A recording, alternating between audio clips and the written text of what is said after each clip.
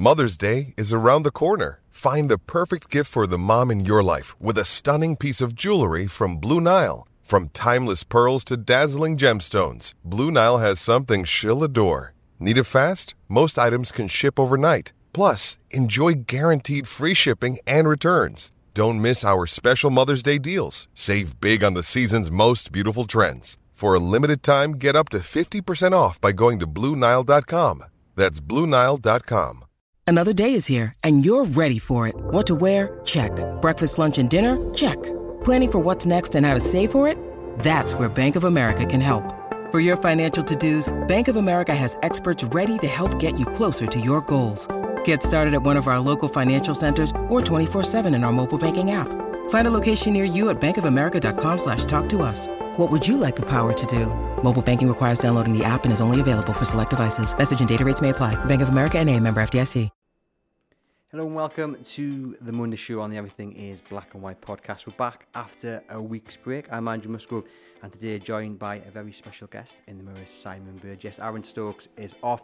He's had more holidays than Newcastle have had wins this season. He'll be back next week. We didn't have an episode last week, and I'm still trying to work out whether that's a good thing. After a week's reflection, will things look any different? I'll get Simon's view on that, and if you're watching live, please let me know how you're feeling after a week or so on from that Brighton defeat. We'll have a look at the main issues currently hampering Newcastle United's start of the season, the future of Bruno'S, the Champions League, and much more. Simon, welcome back to the podcast. How are you keeping? Thank you. Very good, thanks. Back after also a week's holiday. Very enjoyable. You were telling me off air about your holiday. It sounded absolutely perfect. Yeah, a week of cycling in the French Alps, which wasn't exactly relaxing, but it was good preparation pre-season. How was the weather? Nice? Was it perfect cycling weather? It was perfect for the last 4 days, but then we had snow and -3 at the top and all sorts for the first 2 days. So the temperature variation was 40 degrees Celsius. That's quite, yeah. But it was good. Something. Good. I'm back after doing the Great North Run. I'm feeling particularly chipper today. I was going to ask you, and we know you do your cycling. Are you going to join next year? I've done the Great North Run twice, but around about 2 hours, 2 hours 10 for my second attempt. So I retired after 2. But you're a regular, aren't you? You were happy with yesterday's run? This is my 11th one. That was number 11. Mm-hmm. I was happy to get over the line in one piece. It was far too warm, and I didn't want to end up on the decks, and so I was just concentrating on getting over the line and enjoying it. We ran for the Sir Bob Robson Foundation, over £5,000 raised for a great cause. So that was the main point. And then the heavens opened. I've never seen anything like it. Older listeners and viewers, and I'm sure Simon, you'll remember Thunder Thursday. Do you remember that? Thunder Thursday. 10 years, yes, when there was lightning shots all around Tyneside. I've not seen weather yesterday after the finish line like that since Thunder Thursday. Really? It was horrendous. Needed to cool off though. Well, yes, it would have been helpful if there was rain at the start because it was far too warm. Anyway, we're going to talk about Newcastle United, and we're going to kick off with Simon's take on that defeat to Brighton. It wasn't a great performance, wasn't a great result at all. Brighton thoroughly deserved it. Is it a bad day at the office, or are there deeper issues that need to be ironed out sooner rather than later, do you think? Probably a bit of both. I think when you watch what the ownership was saying about what they expected from this year on the Amazon documentary, they expected there maybe will be rocky times. And I think that was probably going to be from fatigue and juggling European matches, but obviously we've not even got into Europe yet, and there's a few problems to iron out. I think Newcastle played similar tactics for a good 18 months now probably, and maybe teams are working it out a little bit. And I think that individually you look at have some players dipped athletically and form wise. And there's probably a few who have dipped a little bit. And then there's like the luck factor and the chemistry magic kind of factor, which is kind of harder to pin down. And it's a very hard start to the season. They've had the fixture list isn't exactly ideal just to get yourself off to a nice start. So there's all those factors sort of mixed in there. But I think Eddie Howe will be a little bit concerned about this. I mean, the text I was getting from Newcastle supporting friends expressing a lot of concern that it looked so flat and not pressing, and the energy wasn't there in the second half from a pretty demoralised team. And I think most of the talk is about that midfield three of Bruno, Tonali and Joe Linton, and if that doesn't work, regardless of who you're playing, but those obviously the three that he's sticking with, if that doesn't work, then Newcastle are not going to work as a team, and it shining through. That for me, I think for most people watching and listening, that's the main issue. It's just not working. It's not clicking. Yeah. Is it a case of give it time and in a few weeks' time we will see, it working, or do you think something needs to change before then? I think he might mix it up. I mean, he had 2 weeks to think about it and 2 weeks on the training ground to actually put things right. And you look at the midfield three, and Bruno is top quality, but probably hasn't really been on 100% top form that Bruno can deliver. And then you look in, one of the biggest issues we were exploring with Eddie Howe in America pre-season was how, Tonali is going to be a great player and is clearly a magnificent player, but does he add the same energy and running power that Sean Longstaff does on that right of the three? And Tonali will want to impress a lot more on the ball himself than Sean Longstaff will. So Sean Longstaff did what looked like a very simple job. It's obviously not a simple job, whereby he wins the ball back, he gets up and down, and he says himself, Bruno makes me look brilliant because I just give him the ball. It's probably simplifying his role a bit, but I think that kind of played into Bruno's game a little bit more with next to Longstaff, and there was that relationship built over a year and a half. So that you take Longstaff out of the team, and you've got Tonali there looking to be on the ball himself and a bit more impressive, and that kind of disrupts things. It can be worked out, and then on the other side, Joe Linton moved from the attacking front three back to that midfield three, and is he fit? I mean, he's indestructible. He looks indestructible at times, but he didn't look 100% on his brutal kind of enforcing game that he were used to. So when you're looking at it, I think you obviously I don't think you'd drop Bruno. You'd keep him in there. Do you take Tonali out? Can you risk doing that with a big star signing for a game? Or do you tweak things and have him and Bruno as the two? Do you bring Elliot Anderson in on the left-hand side for Joe Linton? I think that's certainly something they might want to do, because when you have Joe Linton as the left winger, that really shores things up from a left wing point of view, and you have Elliot Anderson in there as the midfield three. There'll be a lot of issues that Eddie Howe's trying to work out in the last 2 weeks, and I mean, obviously they've come through bad patches before, and you'd back him to find some kind of answer that'll work against Brentford. And there's a lot you've mentioned there. My thought this week, though, has been how easy will it be for Eddie Howe to remedy the issues when you have so many players away on international duty, and actually the players who are central to the issue. You've Bruno, Joe Linton away with Brazil, Trippier, the captain, away with England. Now, you obviously want these players to be away with their country. It's great experience, it's great exposure for Newcastle United, but when you've got 2 weeks, and a lot of people have said, this break's come at the right time because Eddie Howe can work on it. Well, can he? I mean, in reality, can he actually? Because the players you're going to try and solve the issue with aren't there. Yeah, well, two of them aren't. I mean, with Bruno and Tonali, Bruno did very well for Brazil. Didn't misplace a pass, I don't think, and got an assist. He was fantastic for Brazil there in the weekend. So, but there is a little bit of precedent here where I think when Eddie Howe is having an international break, he will work on something, and the players who have been away might be the ones to miss out. So you can't leave out Bruno and Tonali, but one of those two might well be taken out. And if he's worked on Sean Longstaff and Elliot Anderson for those two wide positions in the midfield three for 2 weeks, maybe they get the nod against Brentford. And the sugar being, you take Tonali aside and you say, look, your big game's AC Milan in midweek, and you say, I want you up for that. You've played twice for Italy, and maybe that's the way of sugaring it with Tonali. So I wouldn't. There've been times when people have pulled out of international duty for and then come back to Newcastle and then been played.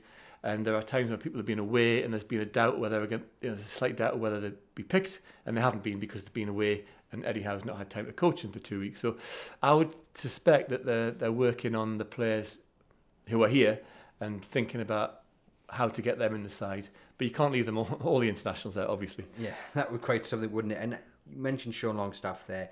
Jamie Redknapp sparked off a really interesting debate on social media when he was speaking after the Brighton game, and he said, look, Sean Longstaff needs to be back in this side. The statisticians pulled up stats about how influential Longstaff was when he was starting games, and he's still a man that splits opinion. I've seen a lot of people say, well, actually, it's that kind of, when a player's not playing week in, week out, they look better in the view of many. Where do you stand? Because I think I think there's a deeper issue for me. I don't think Newcastle United have got an out-and-out number 6. I think that's where the issue lies. Now, is Sean Longstaff the answer? He might well have to be until January, because I don't think Bruno's got the discipline to be that number 6. I think he's actually hampered. Does Sean Longstaff come in against Brentford? When you talk about number 6, you talk about a full-on holding role, and just screening the defence, and you get it, and then you give it. I'm sure Sean Longstaff could be. I don't know if that totally fits with the formation, but I'm not a tactical genius. But I do think that, when Sean Longstaff's out the team, Newcastle do miss him. And a few years ago, you might not think that. And he's also probably one of those players who needs to be in the team and doing it regularly to be in the groove. So he looks a better team, but then you've spent that money on Tonali, and that was always this is the biggest challenge for Eddie Howe this season, is how you get the best out of Tonali and Bruno, and when they're both in the team, does it work, or do you have to switch formation and tweak it a little bit to make it work? I mean, the doubts about Tonali when we were asking Eddie Howe repeated questions in pre-season was, has he got the competitiveness, has he got the toughness, and has he got the legs, the intensity for the Premier League, and the way Eddie Howe plays coming from Serie A, which the stats kind of prove that it's probably the slowest of the leagues, in the major leagues in Europe, behind Germany and behind Spain and behind the Premier League. So that was always the doubt. Now, he seemed to prove that he did have all that toughness and all the legs in the first game. Has he done it since? I don't know. That's for Eddie Howe to decide. So it is a really tough one. But Sean Longstaff is a tough character to leave out of that side, and he looks he looks a more valuable player when he's been left out than he does when people are analysing him when he's in the team. Yeah, for me, he does come back in, and it's interesting you said there that you don't think maybe that number 6 is kind of the formation Eddie Howe's going for. But I've just watching back the Liverpool game, the City game, and the Brighton game, the space between the defence and that midfield three just so alarming. I mean, you could have driven a bus through it. Yeah. And for me, that's where I think Newcastle maybe... I think they had a good transfer window. I think the players they've brought in have been excellent, building for the future, but also, they can play for today. Yeah. But I do think the one area maybe where they've let themselves down, also maybe a centre-back, but for me, is at number 6 now. Yeah. Listeners of the podcast will know, big fan of Tyler Adams. I know if Newcastle signed him, he wouldn't be playing anyway because he's injured, but I just feel... they're missing someone who can just sit and just shield the defence when needed, because you watch Bruno and it's his natural instinct just to drift forward. Mm-hmm. That's what he likes to do. I'm just concerned, and it'll be my biggest concern against Brentford on Saturday as well, that if they can manage to get into that space, they've got dangerous players who will punish Newcastle, as Brighton did last week. So you're saying that they should have signed an athletic destroyer kind of thing to dominate in front of the defence. Okay, so but you also said that they had a good transfer window, and I think a lot of fans have been questioning that on social media. In spending, you spend 70 million on 2 reserve fullbacks who aren't in the team yet, aren't bolstering aren't strengthening. They're giving Kieran Trippier a kick up the backside and Dan Burn at left back or Matt Targett left back competition, and they're probably not into the training at Newcastle and the systems yet, and being held back. But you're in the Champions League now. It might be a one-off if they can't get top 4, top 5 this year. Surely you'd probably want to spend that 70 million on an impact player now, or spend 50 million of it now. I know Lewis Hall is on loan, but the money seems to be kind of committed. So was it a good transfer window? I mean, should they not have gone for now impact in the team rather than building for the future? Well, it's interesting you say that, because I tweeted out I thought they had a good window, and the responses came back pretty much as you've kind of summed up there. Well, have they really? Because I also said, but they needed a number 6, and people said, well, how can they have a good window and not sign a number 6? I think the players they've signed are very good players, and I actually think both of them will be first choice come the start of next season. I know what you're saying. Yeah, right, I know what you're saying now. That's not now. That's next season. What are you doing with Trippier? I don't know. England's right back. I know, but I just think Livermore might just oust him a lot quicker than people are thinking. That's just my opinion. But yes, I get the point about that kind of impact now. I mean, Harvey Barnes, I think can fit that narrative. But if we're looking at other positions like a centre back that people are after, and number 6, even a striker to a certain degree, they have, I think, left themselves short. Have they left themselves overstaffed at left wing as well? Because yes. you've got 2 big money signings in the last 2 windows worth 80 million quid, and you've got Gordon and Bonds for effectively the same position. And I don't see yet the versatility. I can see the versatility in Gordon in terms of you can play in the middle, he could possibly switch to the right, but it's not their best positions. And you've got 80 million committed on the left wing as well. So that also seemed slightly bizarre to me. Why you sign Bonds when you've got Gordon? Did you think they should have gone for someone on the right? Someone on the right, or maybe even you sell Miggy to Saudi Arabia or wherever, and you cash that money in and get someone in on the right. So I think with Miggy's lack of finishing prowess, I mean, he works so hard and he's darty round and he's so energetic, but his lack of class, for want of a better word, in front of goal is costing Newcastle. And I think they could have upgraded at that position as well. Moussa Diaby was one that Newcastle didn't end up going for, and he started the season really well at Aston Villa. So it sounds like, based on what you're saying and what you've seen on social media, that you think they've not maybe done enough in the market. I mean, I think they've probably spent as much as, I think they've probably wanted to spend more, but they haven't been able to. I think they're genuine in what they say about that. But just, I mean, we don't know what's the prices of the players. They might have wanted it to look different, and we don't know what the prices are being asked, or the agents' fees, or clubs who will or won't deal with them. So we don't know what the number one plan was. But I think they've done it for the future. I think they have covered themselves very well for the future. For 2-3 years down the line, we'll be seeing the benefits of those 2 fullbacks, definitely, because Hall looks wonderful on the clips you see, and Livramento, they've kind of watched him for a couple of years, and I've seen him for England under 21s, and he's really good.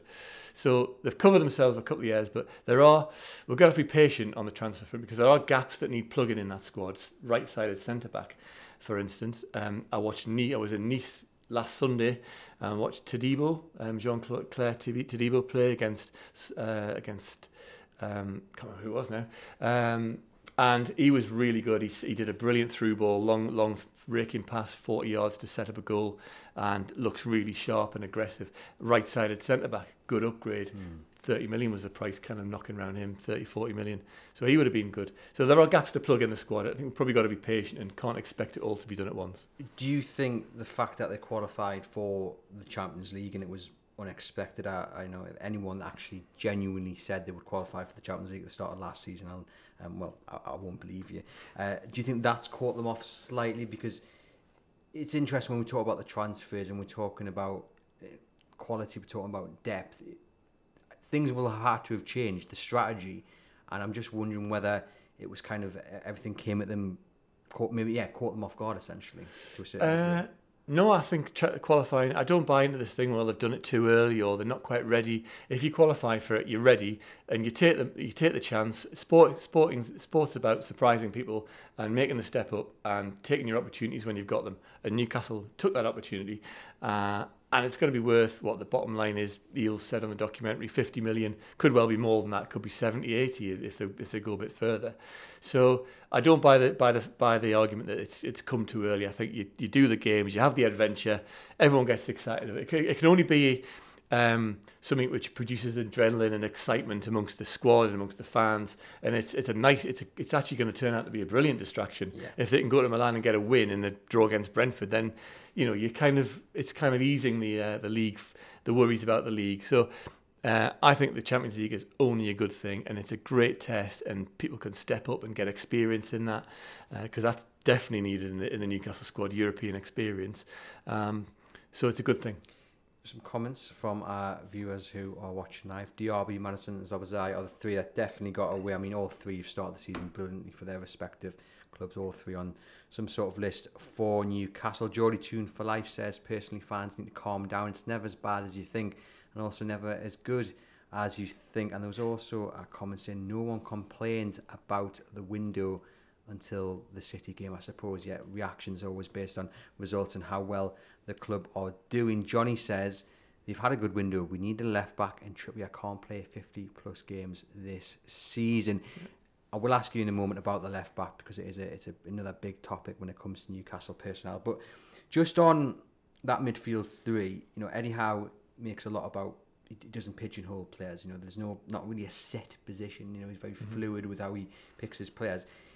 Is that causing issues, do you think? Or, it worked last season, so you just got to kind of back it to work again this season, even though it takes it a little bit longer to get up to the successful levels of the last campaign?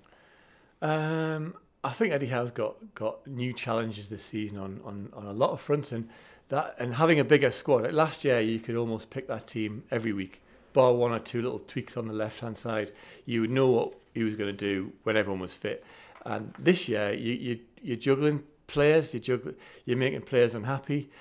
Even he had that with Wilson and Isak last year, but this year he's got Barnes and Gordon, and then when Willock gets fit, he's got Joe Linton or Willock, or whether you play them both and leave Gordon and Barnes out. So there are there's a lot of difficult kind of team management decisions. And we spoke to Eddie Howe once on the touchline after the game when St James was empty, and he said it's his job is, it's not just tactical and training them and putting on interesting sessions, it's massively psychological in terms of how you get into players' heads. And the hardest thing is getting in a player's head and keeping them motivated and hungry when you tell them they're not on the team and they're going to be sitting on the bench and then they might not get on, and they've got to, we're there at 6 o'clock after a game, and instead of playing in front of 52,000, they're doing strides up and down the pitch, and that's their job for the day, and that must be pretty annoying and miserable for a player. But I think that Newcastle should have enough games to keep everyone happy this year, and it also is about everyone just having to, when you get your chance, you've got to absolutely show that top 4 level quality. Is there an issue, because I've seen a lot of people as well state that the kind of the subs that Eddie makes, they're always kind of like for like. So we talk about depth, but have they got the players that can change the game, not in terms of scoring a goal? I mean, that's obviously the change you would want if you're not winning, what have you, but just in terms of being able to change the way the team play, because it's usually Gordon comes off, Barnes comes on, or Wilson comes on for Isak, or vice versa. So do you think that's something they're going to have to look to remedy in the windows to come, where they're bringing in players where the manager Eddie Howe can actually change the game formation wise instead of just doing like for like? So is that a bit unfair, do you think? I don't know. I think, well, if you're like Eddie Howe and you're working at 4-3-3 and that's the preferred one, that's what you've done all your set running on and the patterns of play, it's kind of a bit. I mean, it's a bit desperate if you start if you haven't got another way of playing, if you're just going to completely throw that formation out the window. Maybe some games you've got to. I mean,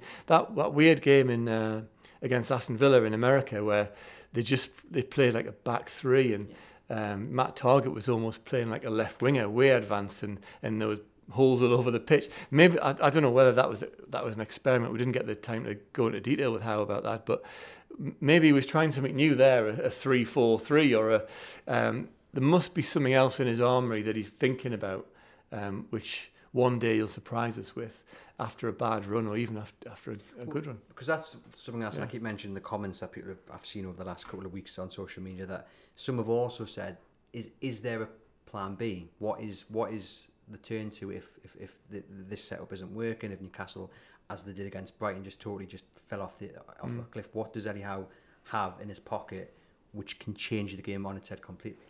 Well, I think the biggest armoury that we've got is by saying to the front players, you give us your flat out 1 hour performance and give us everything you've got, which is total intensity and sprinting and running. You're not saving yourself to get through a 90-minute game.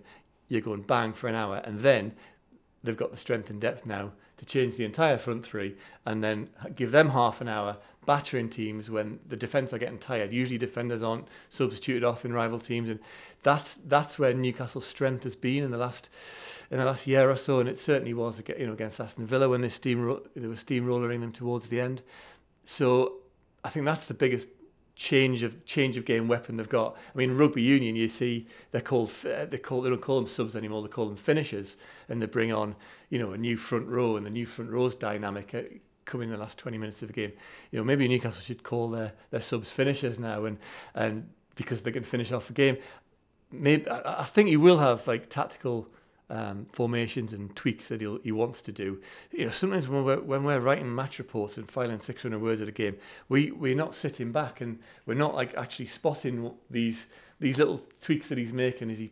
Is he taking the fullback out and pushing him forward and tucking him in, or whatever he's trying to do. So often and then obviously we ask a manager, and he's not going to tell us completely his tactics, his tweaks and tactics. So Eddie Howe's probably thinking if he ever we wouldn't watch this, but that he has got lots of tactical ideas. He'll have loads of tactics. He might be tuning in. He might be tuning in now for a few ideas. I mean, let's not do ourselves down, Andrew. But I bet he's got a few things in his armoury which he could switch to. Joe Linton is a really interesting one for me. Player of the season last year. He's just a totally different beast under Eddie Howe. But for the past few games, Eddie Howe has been quite open and said, look, he's either not trained or he's done light training. He's not been put fully through his paces yet. He's made it into that starting 11. Now, for me, when Joe Linton isn't on form, Newcastle don't perform as well. But the fact that he's not training day in, day out and being part of whatever Eddie Howe's doing during the week, that can't be good for him. It can't be good for Newcastle United. No, you're right. And he's away with Brazil, wasn't he? He came on for Bruno the other day, so he's away, all that travelling again. So he clearly is fit enough to play, but he looks like the kind of guy who gets injured but just ignores it and gets on with it, which is a brilliant character trait to have, because no footballer is ever 100% really during the season. However, I would say one prediction that I would give you now is that Elliot Anderson was called up for the Scotland squad, and whether that's him wondering whether to play for Scotland or England or what, I would suggest that's him going, he's not sure about Scotland, yes, but he actually fancied, maybe Eddie Howe's been in his ear and said, I need you here training for 2 weeks. I would predict that against Brentford at home, maybe Elliot Anderson gets a run out in that left-hand midfield position. If Joe Linton's getting back on Thursday late, and only has one training session before that game, I reckon Elliot Anderson, who has earned himself a chance through his pre-season performances, might get in there. What do you reckon? Tonali, Bruno, Anderson? Well, I've like I said before, I mean, we're playing fancy manager here for Eddie Howe and his coaches, but I think you might just give Tonali a rest and put him on the bench and put Anderson on the left and Sean Longstaff on the right with Bruno. I think Bruno, you go back to last year's thing, and you put the two guys who you've trained with for 2 weeks, tactically, formation-wise, drilling into the heads, you put them in and give them a chance. We'll wait and see what the team sheet reveals on Saturday, 4:30. It'll be out at 5:30 kickoff, isn't it? Yeah, going to be really interesting. Just on Bruno contract news, it was felt by some that it was near completion months ago. Then everything went quiet. It's set to be close once again. Liverpool reportedly a late £100 million bid. Do you think he's been distracted by talk of his future? Yeah, I think when they are. I mean, when a player comes and, I mean, he took a big gamble to come, and he was the one who injected initially, and that first ever press conference he did when they were in the relegation zone, and he said, we're going to get to Europe, we're going to get the Champions League, we're going to win some trophies, and we were going, what, they sold this guy? Newcastle are miles away from that at the moment. He injected that ambition, and then he's done 18 months or a year and a bit of absolutely proving himself world class, top notch, vital to the team. And I think when you've done that on a certain level of contract as a £35 million player, and suddenly people are talking about you as a £100 million player, the reality of football economics is that you think you deserve more. You've been a big cog in them getting to the Champions League and earning 55, whatever it is, million more. And you start thinking, I need a bit more money. It's not greedy, it's just football economics. It's what players expect. So they had to upgrade his contract. I mean, I hope there's a release clause in there of like 130 million or something stupid like that, because you can see Newcastle. Well, first of all, it has been a distraction. You asked this distraction question. It has been because in the summer we interviewed him at an event in New Jersey, outside New York, and we asked the contract question, and he said, "Yeah, there is some doubt," and he used himself the word doubt. He wasn't like spoiling to be away or anything like that. He was just saying there's a bit of doubt over his future. So in the back of his mind, he's getting a message out there. So it would be good to get it resolved so that he's happy. He's also got another baby on the way, and he's been the big man at Newcastle for a couple of years now. He's been the big star, huge personality, really infectious. And obviously he's got Tonali. Tonali's coming probably on more money than him. I mean, and you don't want that if you're Bruno. Players are full of prestige, and They want that. They notice that kind of thing. So he'll want to be on equal money to Tonali, I would have thought. So, but if they do give him a new contract, at some point Newcastle are going to be sellers as well. So if you think you've got 2-3 years the best out of Bruno, and it's time to go, Real Madrid's your dream, or Barcelona's your dream, or Atletico Madrid's your dream, which you can kind of see happening at some point. I mean, even Darren Eales has admitted that there are times when you can't stop a player going because it's their dream club from where they've come from, Brazil. I hope they stick a clause in which gets Newcastle 120 million and they can reinvest it amazingly, you know.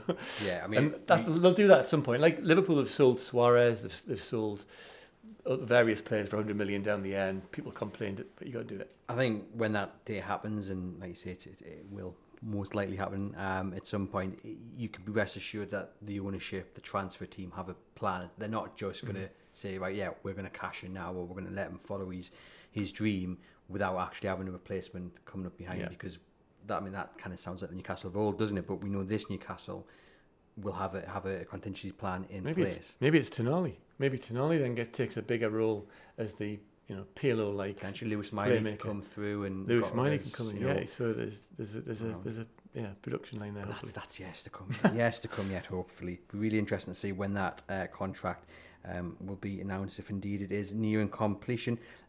Jump back into the comments. Got loads of people tuning in here. Nigel says, so lads, Harvey Barnes 12 goals last term, class. Miggy 12 goals last term, not class. No, Harvey Barnes is class, isn't he? He's making the point that he scored the same amount of goals as Miguel Almiron last season. Right, got you. Sorry, I didn't hear that. Well, Harvey Barnes is a finisher, and I think he's an upgrade finisher on Almiron, who had a hot streak, but then has blazed a few over the bar. Do you know what? People know this because I am the self-proclaimed founder of the Miguel Almiron fan club here on the podcast. Oh, are you? Oh. I am, and I think he's had a really unfair press over the start of this season. You know, against Liverpool, I felt he was the most threatening player on the pitch. I know everyone will say Gordon, but I think in terms of shots on goal and actually threatening the goal, you know, Miggy was an inch away from scoring one of the best goals you'll ever see. St James, part of that save from Alisson was unbelievable, and the run as well, smashes off the post. Such fine margins. Everyone will say it's always fine margins, but I do think if you take him out of the side, you will notice it. You will notice a difference defensively.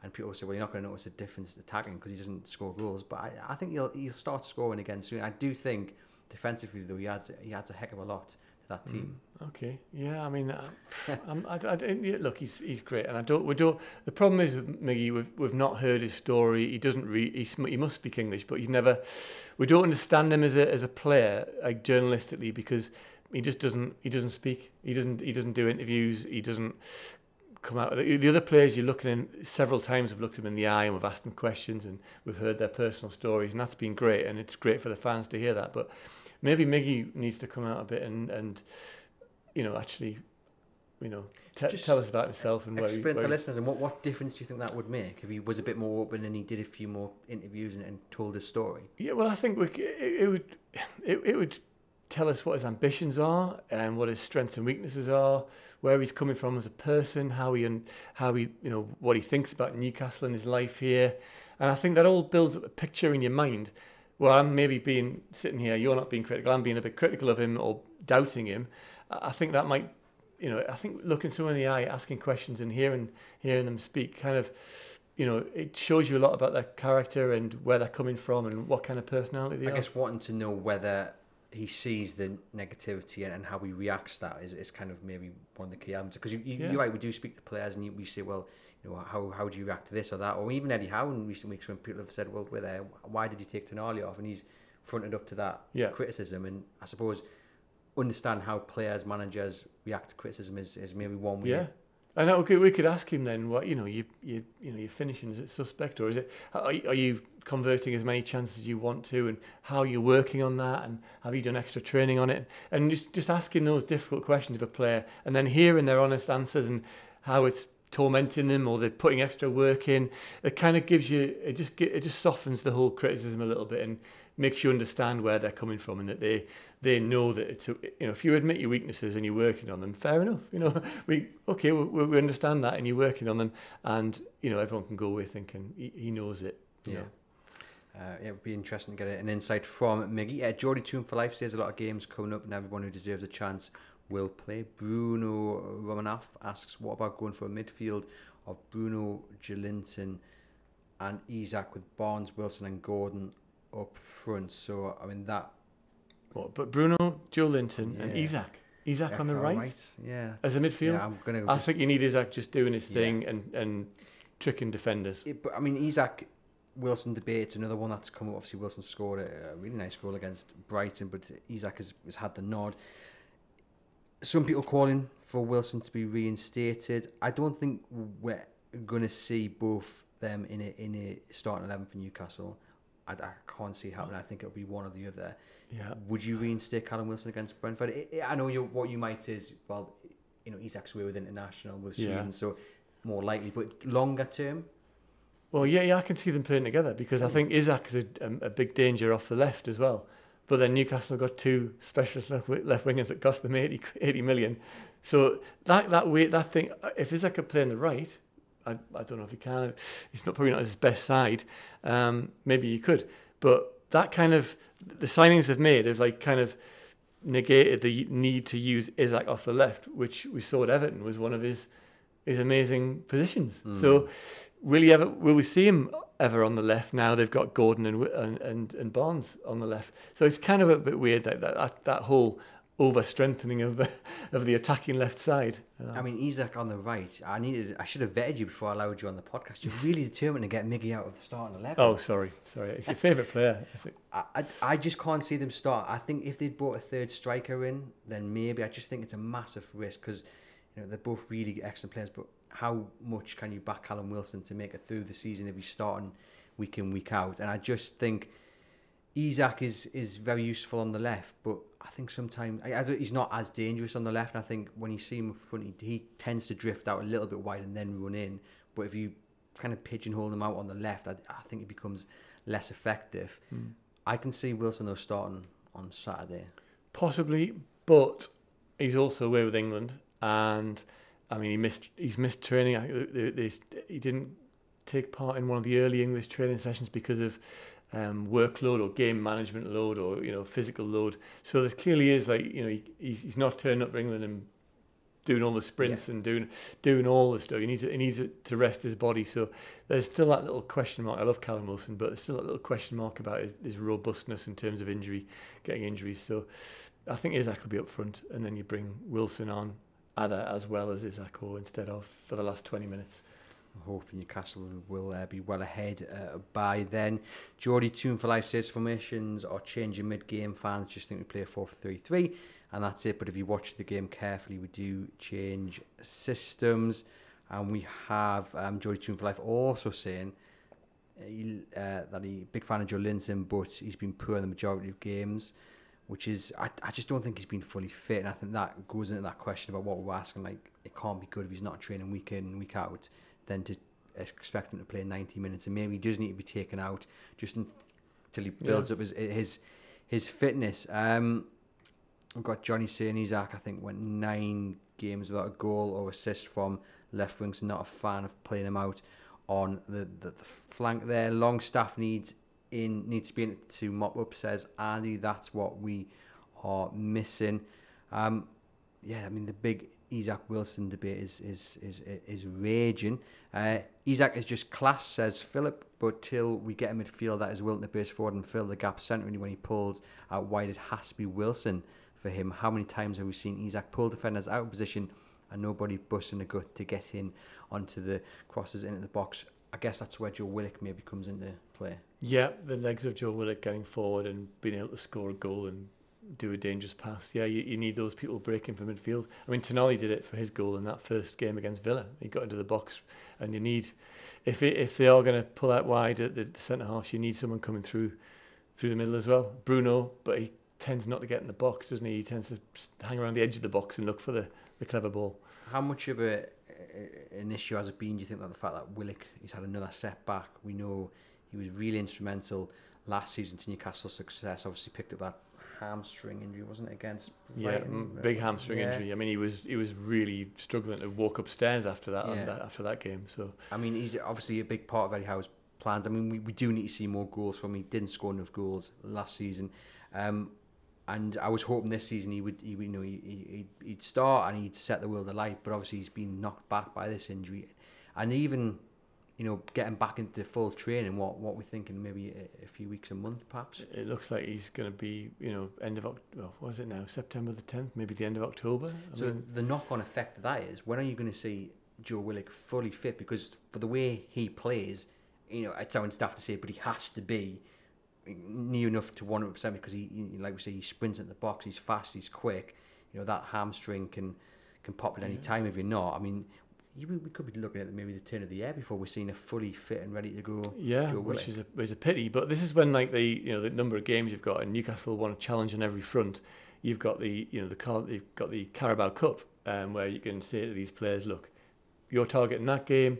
I want you 100%. This is your chance to prove yourself and get back to fitness or get a game. So we're going to have to. I think we'll see a rejigged team in the Carabao Cup of people who haven't had games in the Premier League and in Europe, or just bits and bobs. I think some people, without sounding negative, might say, well, if you're in for the Carabao Cup for Joe Willock, you might not get that chance because, of course, Newcastle play Man City. But I'm going to offer a bit of positivity and saying Newcastle are going to beat City. Man City will be doing the same in that competition. They're not going to be playing their 100% first team. There'll be kids involved and fringe players. Still pretty good, though. Yes, still, just to say the least. Lewis Hall, then, obviously, on loan. We know if everything goes to plan, he'll be signed permanently next summer. His versatility seems to be really key. Something that Eddie Howe has really liked. People have been talking about him potentially playing as that number 6 in some instances, but we think he's coming in as that left back. A lot of people have already called for him to be ahead of Dan Burn. How do you see the next few weeks going? Is Brentford too soon for Lewis Hall? Not necessarily. If Botman's out, was everyone happy with Matt Targett's performance at Brighton? I'm not sure. Dan Burn moving into the centre back position. I mean, I think Howe likes to work with players for a while before and really get them up to fitness before he throws them in. I think that it would take for an 18-year-old to be strong enough and robust enough, or seen as physically good enough to go straight into that team. I don't know. I think that's probably unlikely, and he'd probably go with the experience of Targett. But in a month's time, that might be very different, and he could be pushing Burn and certainly Targett for that left back position.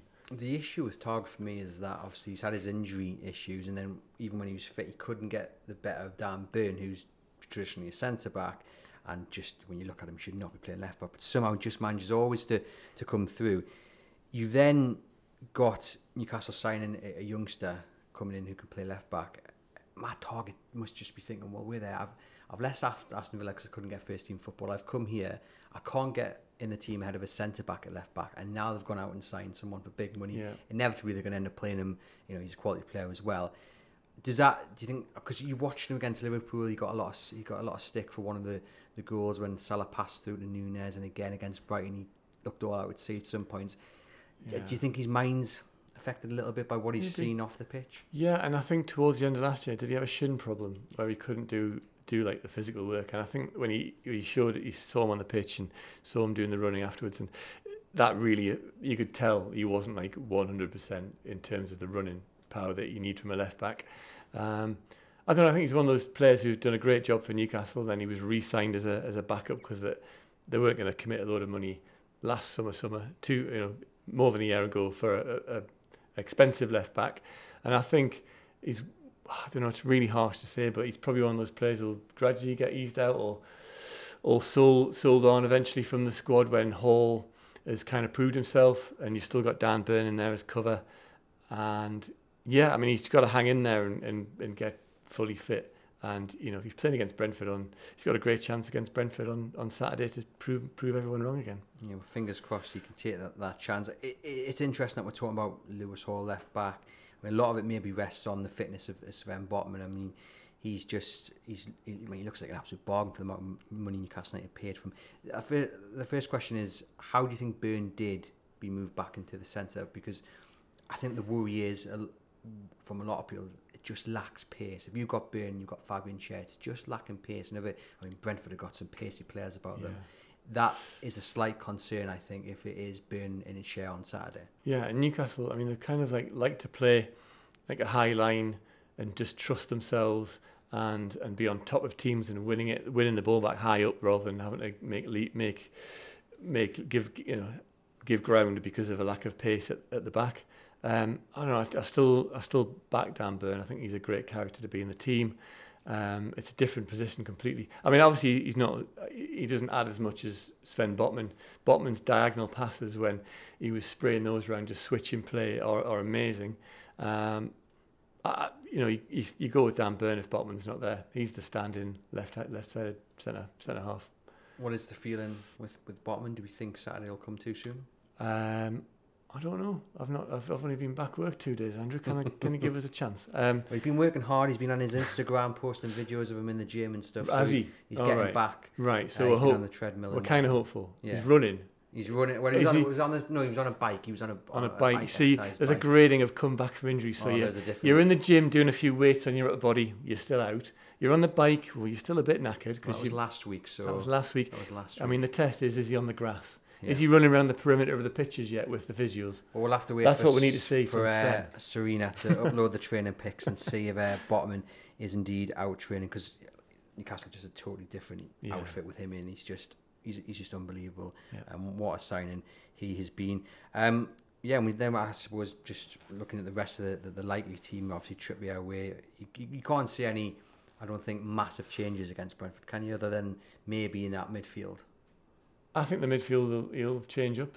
I mean, will he give Murphy a run out? I mean, I'm sacking off Miggy again here, but Murphy might be impatient for a little try at right wing. I mean, Longstaff in and Elliot Anderson, like I said, for the midfield three, and then the defence. If Botman comes back, Dan Burn goes to left back. It just feels like a lot of changes for an Eddie Howe side. Do you think? Just doesn't, when we're talking about it, it just doesn't feel like an Eddie Howe kind of thing. I know every international break and duty will play a part in that. But the Champions League coming. That is true. So give them that carrot. Whoever you leave out, give the carrot of the Champions League game. On that, how do you think Eddie Howe, Jason Tyndall, and the rest of the staff will be handling that challenge? The Champions League is just it's totally new to them. It's new, but it's still. I mean, it's interesting. It's probably, I mean, all the video analysis that they do of the Premier League sides, it's probably kind of refreshing for them. It's probably switching their brains on a bit more, that they're looking at the Italian league and they're seeing new players and seeing how AC Milan play. And I think they'll find areas where Newcastle can do really well against Inter Milan. I mean, there was this watching when I was on holiday, watching the draw come in, and there was like a massive split between Newcastle fans of like, oh my God, that's a disaster, we've got no chance. And people going, oh, brilliant, this is why we're in the Champions League. We want to play three completely top quality teams and who have got big followings and a bit of a history. I was in the camp of, this is brilliant. This is why you're in the Champions League. Too. I don't go and play young boys and all the fringy sides in the Champions League. I want the best. Paris and Milan, you couldn't ask for any better than that. So I think it'll be like a massive stimulation to the coaching staff to watch different teams and work out different systems, and actually a confidence builder in that there are elements of a powerful Premier League side like Newcastle that can really do some damage against even Champions League semi-finalists from last year, AC Milan. Yeah. I think there's elements there which they can work on and it's exploit. A brilliant draw. I've got written down on my notes here, welcome group of death, because I think it's just absolutely brilliant. You're going to want to play the very best. Now, I'll ask you a few more questions on the Champions League in a moment. Just dive back into the comments. Andy's saying we do need Botman back. Now, Ian has said we haven't even seen the new players yet, and he said it's really frustrating to see all this negativity, which I will say, I don't think it's necessarily negativity. It's just analysing the clear issues that are there at the moment, which I fully back anyhow to remedy, but you can't not pretend they're not there, because you can have your head in the stand, because they've been so evident in the opening games of the season. On that point, I'm quite pleased that Newcastle fans are. I mean, for me, it all got a bit happy clappy, and nothing could go wrong, and we're great, and isn't this wonderful? And Newcastle are going to win the league, and we're naturally going to get to like cup finals every year. And like it's been last 3 games have been a bit of a reality check, and everyone's thought, yeah, they're not quite there yet. And I think the analysis and intelligent analysis that fans are doing, picking apart the squad, and it's not negativity and it's not treachery to do that. It's just normal fandom, and we're doing it, and it's a talking point, and it's what football is in a one club city around the pubs where everybody's interested in how the team are doing. No one's like irrationally condemning players or shouting Eddie Howe out, you're useless, and this throw everything out with and I don't think Eddie Howe would want to bury his head in the sand either. He'll have spent the last 2 weeks trying to analyse and trying to work out why it has gone so wrong, because the performance against Brighton, let's forget about the other time you would have been angry at the way the Liverpool game went, but specifically the performance against Brighton, it would have come maybe as a bit of it would have come as a surprise to him. He would have been nothing shell shocked in the hours afterwards, just thinking how did we perform so badly after a week of so much hard work, after a week of watching Brighton get thumped by West Ham. Both clubs came into that game on bad results really, and one club obviously ran away with it. So I think Eddie Howe will be welcoming criticism, welcoming the chance to kind of fix the issue. Oh, totally. And like if fans are disappointed and showing disappointment, and we are, the media are down the lost 3 games, but you're dealing with like 25 ultra professionals here, and it's a manager who doesn't sleep and is tormented by every loss. And if the fans are disappointment, times that by 1,000 for the way it feels to be Eddie Howe and his staff and his players, because they're feeling it more than anyone. It's not like a group of players. Sometimes you have a little disconnect and you think the players don't care, or the manager's not really into it, and he's not looking for all the answers. Like, at least Newcastle fans now know they've got an ultra professional operation with ambition, who are searching and debating for every answer that they can find. It's you can trust the club in that sense now. Yeah, 100%. Johnny says we can't judge our business on 4 games against tough opposition when they've had barely a chance to integrate into the team. We can see how long it takes players to settle. I think that's kind of the point of many. Just give the players a bit of time. And like I say, I'm fully backing Eddie Howe to turn this little blip around. We've got Johnny again saying I'm tempted to give Lascelles a go at the back 4 of Botman's missing. He has some pace and physicality, which I don't think he's ever let the club down last season when he did come in against Liverpool, Man City. I think he can clearly still do a job. But yes, the Champions League, very, very, just a fantastic group. Tell our listeners and viewers some of the tales of covering Newcastle in the Champions League. Oh, I mean, that was 20 years ago, and I'm now one of the oldest ones in the press bag. Who I just started the job here on the Mirror when Newcastle signed Bellamy and Robert, got Shearer fit again, and then qualified. And I was at Milan when they played Inter. I can't remember there was 2 group stages in that year. Yeah. So it was a bit weird. They had to qualify for a start and went to Sarajevo, and they beat Željezničar very narrowly, maybe 1-0. Titus Bramble was playing his first game, and they had a great side there with Robert and Dyer and Speed and Solano and Shearer and Bellamy, and it was a cracking outfit, and there were wonderful trips. I mean, Juventus, Turin. We did. I've actually done a little series for the Mirror on some of the personal memories of that campaign, because there were some funny stories, and all European trips threw up some daft stories.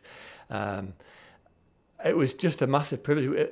Those days we actually flew on the same flight as the players, so that was a unique experience. And one of the embarrassing things was if they'd lost, because Newcastle lost their first 3 games in the Champions League last time, and then won the next 3 and qualified for the second group stage. And when we'd given them all 4s and 5s, having lost one of those away games, and then we were sat at the back of the plane, and then someone would bring on a bundle of free newspapers, and it was for instance, it would be the Daily Express, and it was Niall Hickman, they're all getting your paper, what did you give them? And you could see the players thumbing through the merit marks going, because they care, don't they? They do care about the merit marks, yeah. And then you would, there was Bellamy was always dead sparky and spiky, and if you'd written something about him, because obviously there was a few controversies which he was involved in, and you'd have to walk onto the plane past all the players, and Bellamy would pull you, Simon, why are you a journalist? And you I don't want to have this out now in front of the entire squad, Craig. Can we speak about this later? So there was funny elements like that, and then there was a fight in the airport once between John Carver and Bellamy. Well, we have that one, yeah. Rumbles. We're having a press conference with Bobby Robson, and there's rumbles in behind this like flimsy screen, and we're thinking, what's going on there? That's all a bit weird. Obviously, it came out later that there'd been a chair thrown that just missed Gary Speed, and there'd been wrestling on the floor. So there was all sorts of like daft confrontational stuff, but also just the excitement of seeing Newcastle play in a foreign land, in a new, players who were. There was a bit more mystery about it 20 years ago, because it wasn't like the blanket coverage that there is now in Football Manager, where everyone under 30 knows every player in Europe and has an opinion on them. There was a lot more difference in styles between teams then as well. There was a continental patient style probably, and then Newcastle's kind of energetic style then. But just seeing fans happy and abroad and singing the daft songs in Milan. Have you ever seen a Mackem in Milan? And just weird places you'd visit, Moscow, Kharkiv with Alan Pardew. They're the kind of memories which are missed for 10 years when it all, apart from the UEFA Cup season. Well, I mean, you couldn't have picked three better cities to get to this time around. I mean, Paris, Dortmund and Milan. I mean, it's going to be something special to see all the fans in Milan. I'm sure the song you've just mentioned there will get an airing once or twice. You mentioned there the experience of Alan Shearer, Gary Speed. I think one of my big concerns about this Newcastle United squad is the lack of experience. And I know people say, well, you've got Tonali, he's done quite a lot for the 23-year-old. You've got Kieran Trippier as well. But I think overall, I do think they miss experience in the Champions League again. It's a total different ballgame to anything that most of these players have been involved in. No, it is totally. And even going back like that 20 years ago, when Bobby got them there, he one press conference, he brought the stats out and he said, well, look at us. We've got like 6 appearances in the Champions League in my entire squad. And Gary Neville is playing for Man U in another match tomorrow, and he's got 54 games in the Champions League, and someone's got 50 odd. So he was pointing out even then that Newcastle squad, and that didn't have the experience, and that's like the importance of to be able to deal with these kind of adventures. They can all be new and they could do well and get through and get to the quarterfinals, but to do it year after year is the real test. To get the Champions League's money coming in and your coefficient, which gets you more money naturally from UEFA, and gets you a better seeding in the pot draw, that all spirals to make you like an established Champions League club. And maybe if it goes to top 5 this year, which it could do if English clubs do well, maybe Newcastle can get back in there. Can they get top 4? It's like a real big ask again, isn't it? Jeez. But that's the experience they need. They either buy players who've got the experience, or you get it yourself by being in there year after year. Yeah, but just to be there and talking about facing PSG, I mean, it's still. I don't think it still sounds real to most fans. But Mbappe at St James's Park. I mean, it's just an exciting experience. And do you know what? It's really funny because the 3 teams that they've drawn against each have their little kind of side stories with Newcastle. Obviously, the PSG, and you've got the kind of the comparisons with the ownership.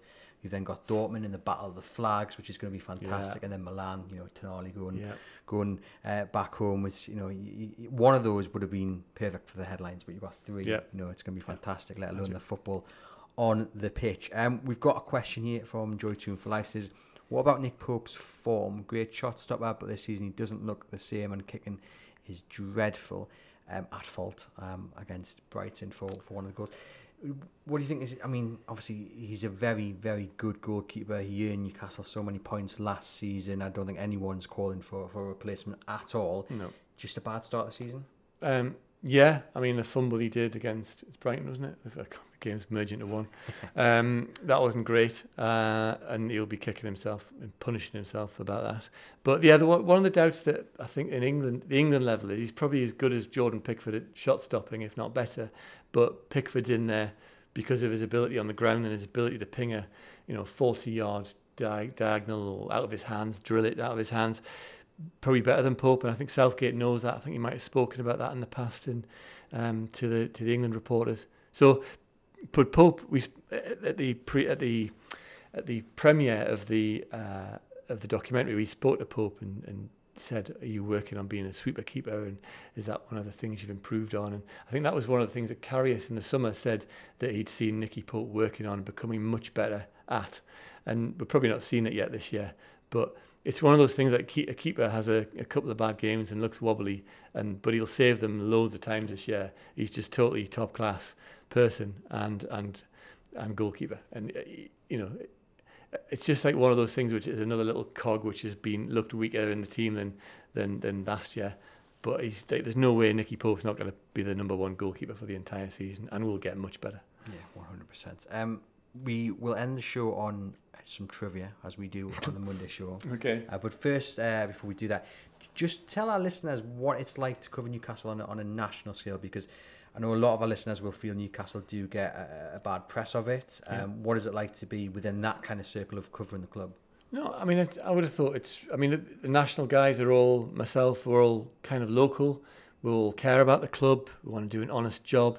We want to speak to people from the club and get stories correct and and do our analysis fairly. So there's not like, there's always this thing about, you're the London press, right? Well, we're not the London press. We work for an organisation which is based in London, but we're all from up here and care about North East football, and have done it. Most of us have done it for a good number of years. So, we have different demands to the U Chronicle guys. We're kind of looking at big picture stuff and probably not as many individual hits on a daily basis as you guys have got to do. I also cover Sunderland and Middlesbrough regularly as well. I mean, every other week I go to Sunderland home games. So we're looking at the whole North East picture as well, rather than being a dedicated club reporter.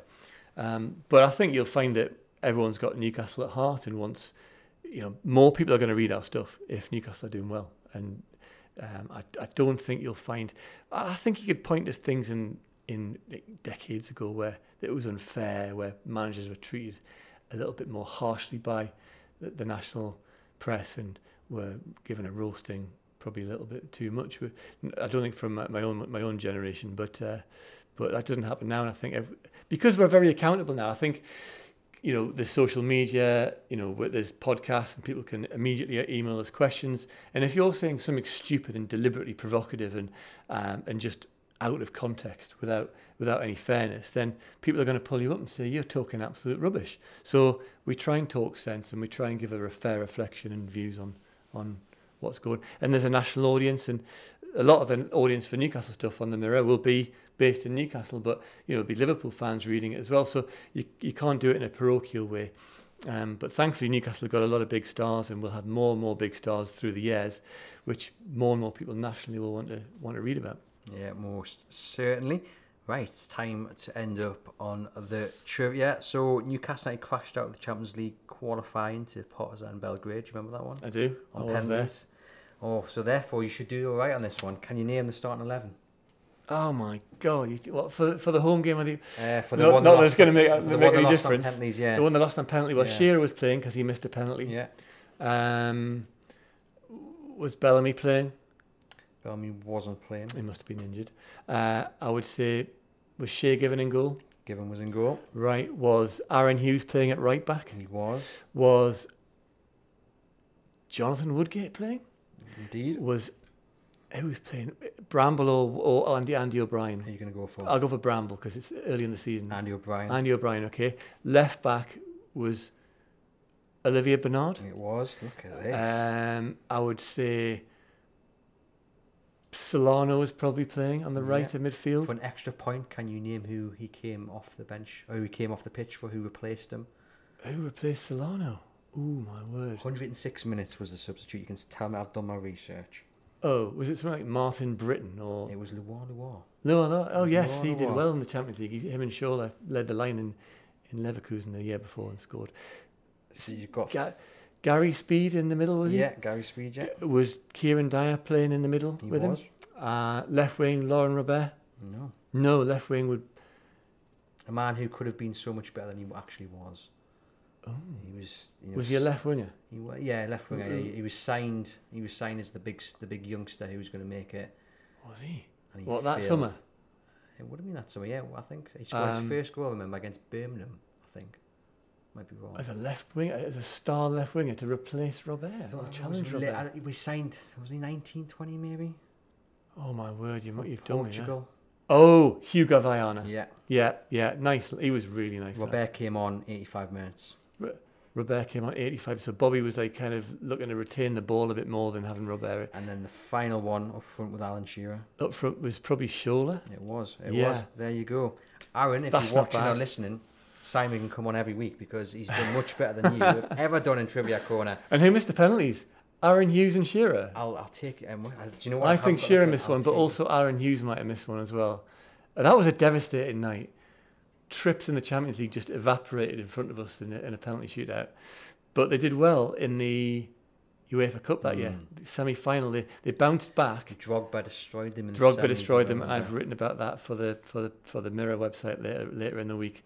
Drogba destroyed them in the semi-final and came into the press room with his bottle of Man of the Match champagne.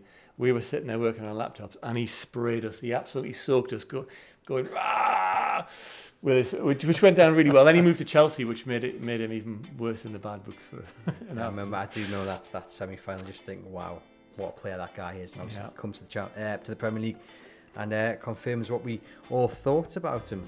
Simon, thank you very much for popping on to Everything is Black and White podcast. A pleasure as always. To you guys watching, listen, please hit subscribe or follow via whichever platform you are tuning in on. And head over to chroniclelive.co.uk where you can keep up to date with all the latest Newcastle United news, including Eddie Howe's press comments later this week and live coverage of Newcastle's game against Brentford on Saturday. From myself, I'll see you very soon.